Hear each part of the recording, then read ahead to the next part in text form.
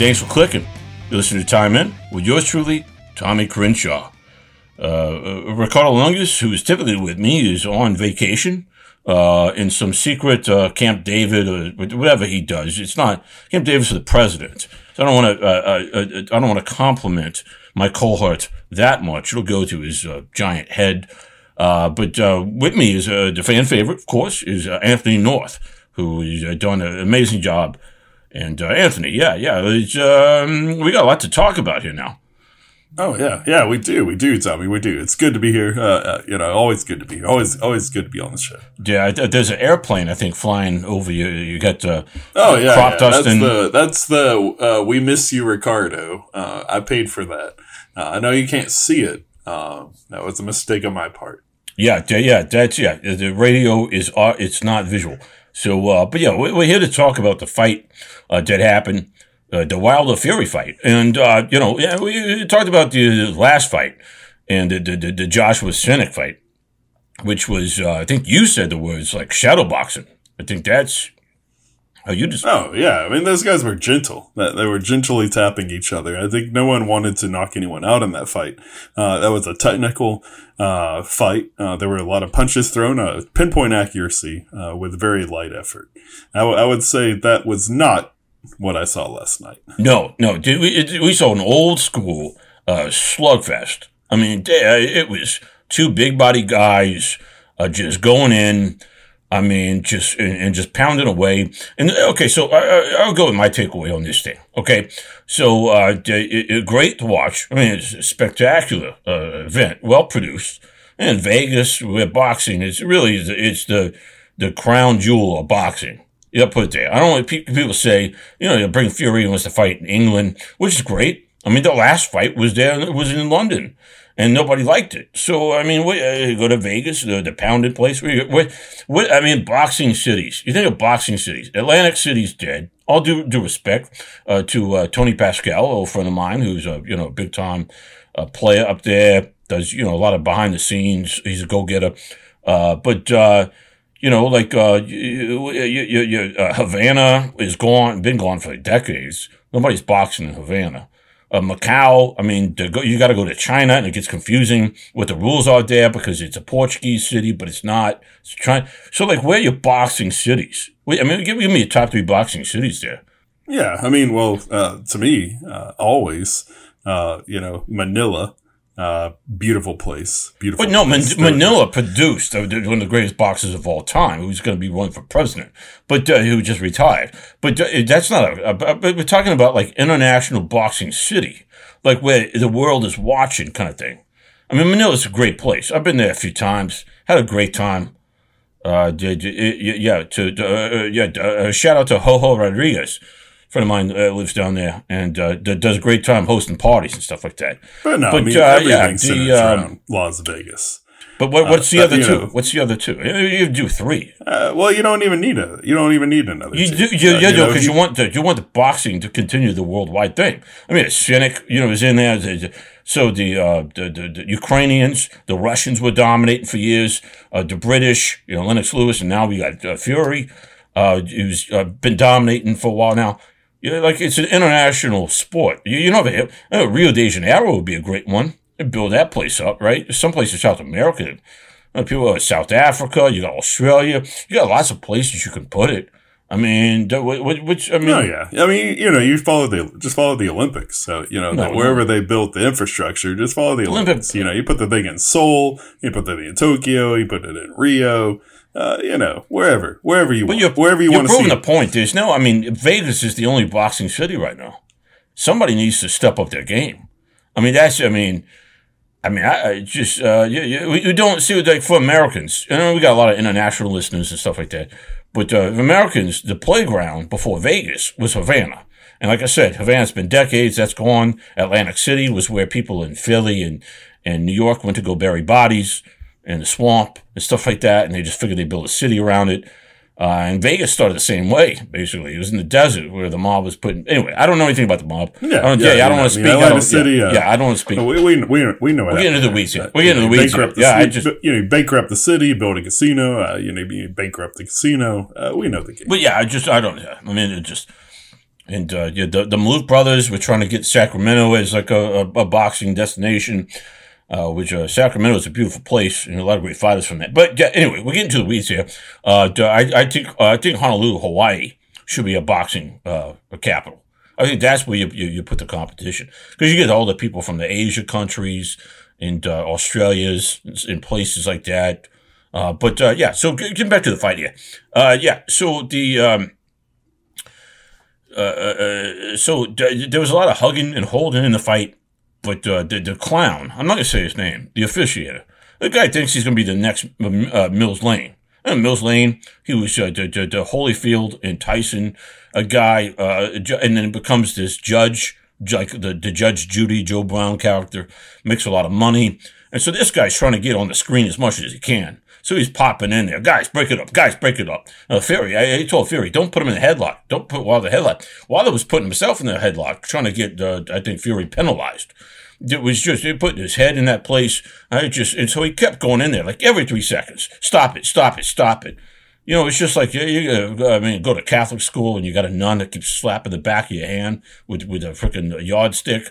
You know, and like, stop it, stop it. Stop trying to pull that gum out your pocket. Stop touching your face.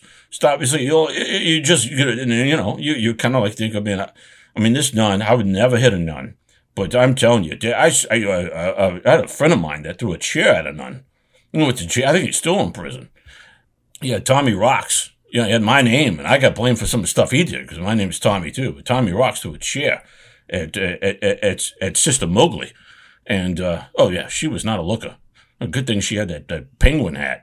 I mean, geez. I mean, the hair. Somebody. I mean, that's a rough time. Yeah, it was a rough time. You've been through some rough times. Somebody pulled a penguin hat. A penguin hat. Oh yeah, the penguin hat. They pulled the penguin hat. They pulled it off her head, and then she had like singed split ends, like she had been putting her cigarettes out in the back of her head for 30 years. You know, the old nuns, they were smokers. Yeah, I mean, they didn't survive past 35, but they looked like they were 70. Those sound like the kind of women Tyson Fury likes. Gypsy King. I think that's his fan base. Those are Tyson Fury fans. Oh, they're definitely, and yeah, but yeah. So getting back to the referee guy was, we got some young guys in there, grandpas going in there and say, split it up. I got to make some money for like a judge show I want to be on, and So Wilder was... Yeah, that man was desperate for attention. Desperate for attention. You could hear him. He kept raising his voice. He's standing 6 inches from these boxers, screaming, stop it, stop it. Yeah. I mean, come on. Yeah. Come on. Just break it up, ref. Break it up. You don't have to... Allow them to fight their way out of it. Well, yeah. I mean, these are grown men. We got 6'9" versus 6'7" boxers. They've already fought each other, 22 rounds prior to this fight. Oh, yeah. Sure. They know the drill. This is not something new to them. And their last fight was against each other. I mean, as people forget, they weren't piling up bodies left and right. They were, because they signed a contract, they're going to focus on this one. That's what Boston kind of lost his way. I mean, you sign these contracts and they're exclusive. And you keep these guys all pampered. But Fury was there. Fury got, so there are 5 drops, right? Fury got dropped twice in the same round. Was it the 4th round? Yeah, 4th round, yeah. 4th round. Deontay was getting to it. Deontay was starting to connect. Got him off balance one. I think Fury kind of tripped a little bit. But that next one was a solid punch to the face. Yeah, went down like a sack of potatoes. And but he's not Irish. Whatever the English version of a potato is, like a scone, went down like a sack of scones. He's like a soft, unbaked scone. Yeah. I would say that's the best description of Tyson Fury. Ooh, yeah.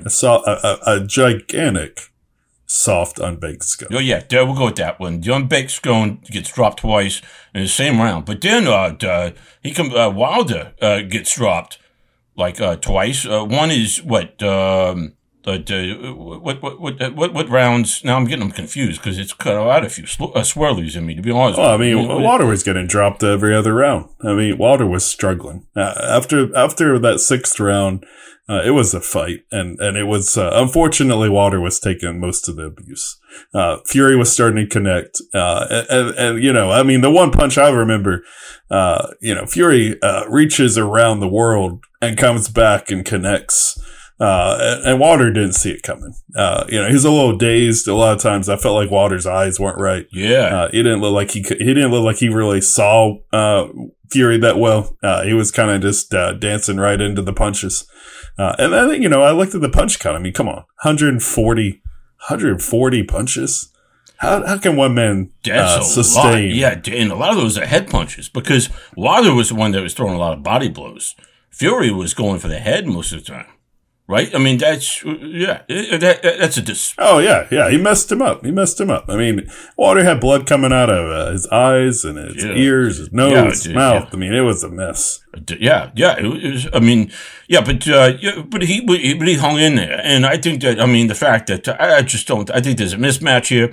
I mean, I think that Wilder is a great athlete. I think he's great. I think he's a bad sportsman. I mean, after that right.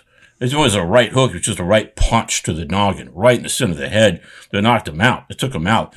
And that ref was so quick to do counts. He was like a speed reader counter. He's like, yeah. But he, went in and was like, okay, nothing to see here, that pals. 11 rounds. There's no Wilder. If he went, another 2 rounds, he'd been dead. No without a doubt. I mean, he did the right thing. I mean, he called the fight before Wilder even hit the mat.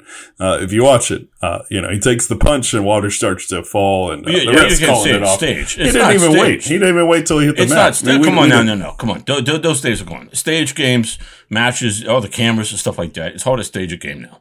So a match. It's just. Yeah, so I kind of I'll pull that one back there for the people listening. This game was not a fixed game.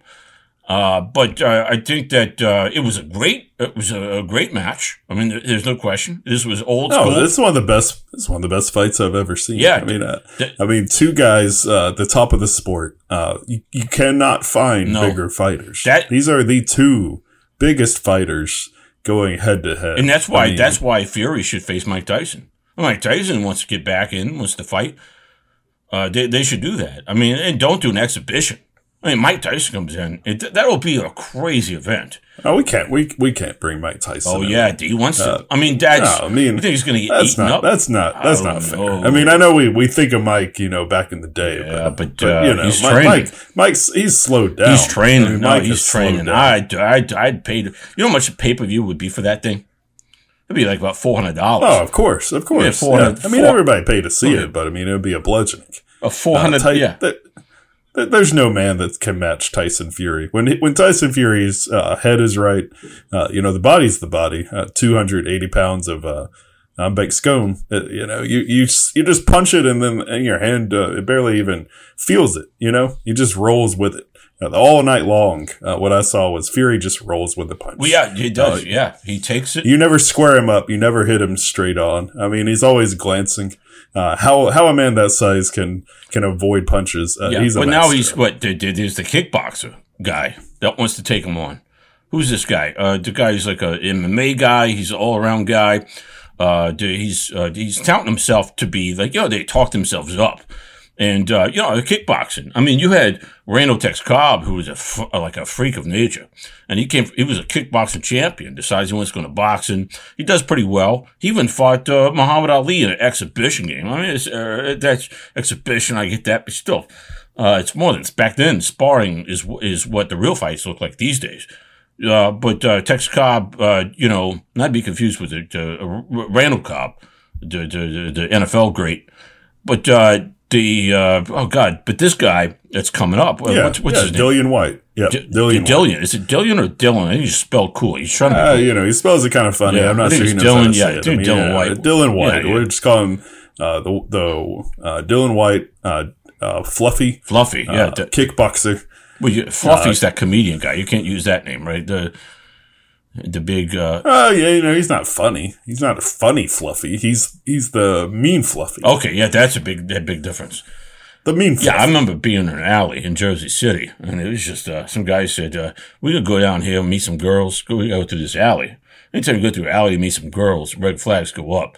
But there's some alley cats that was sitting on top of dumpsters, staring you down like crows." And you go down there, and he was taking a stick and knocking them off the dumpsters. And I'm like, you don't do that to those cats. I mean, they could have rabies or steroids or something. And one of the cats jumped and hit my friend Tony in the face and was clawing him up. And my buddy Rob said, leave him behind. We got to keep going. And the next day in the papers, we saw what happened to the guy. So yeah, fluffy doesn't mean that, getting into the weeds here now. Fury was doing the singing, the American Idol stuff. He was doing the walking in Memphis by that one-hit wonder that nobody remembers his name. No disrespect. I'll probably see him in concert next year. But, so he did change it to Vegas, blue suede shoes, and then he's doing like Man United, whatever. I don't want to confuse his, Premier League, singing, match game. Yeah, it's just, So, yeah, anyway, so what's the wrap up here now? Well, the wrap up here is, Deontay Wilder really is a man without a mission at this point. He had his chance. He got the third fight. We were hoping,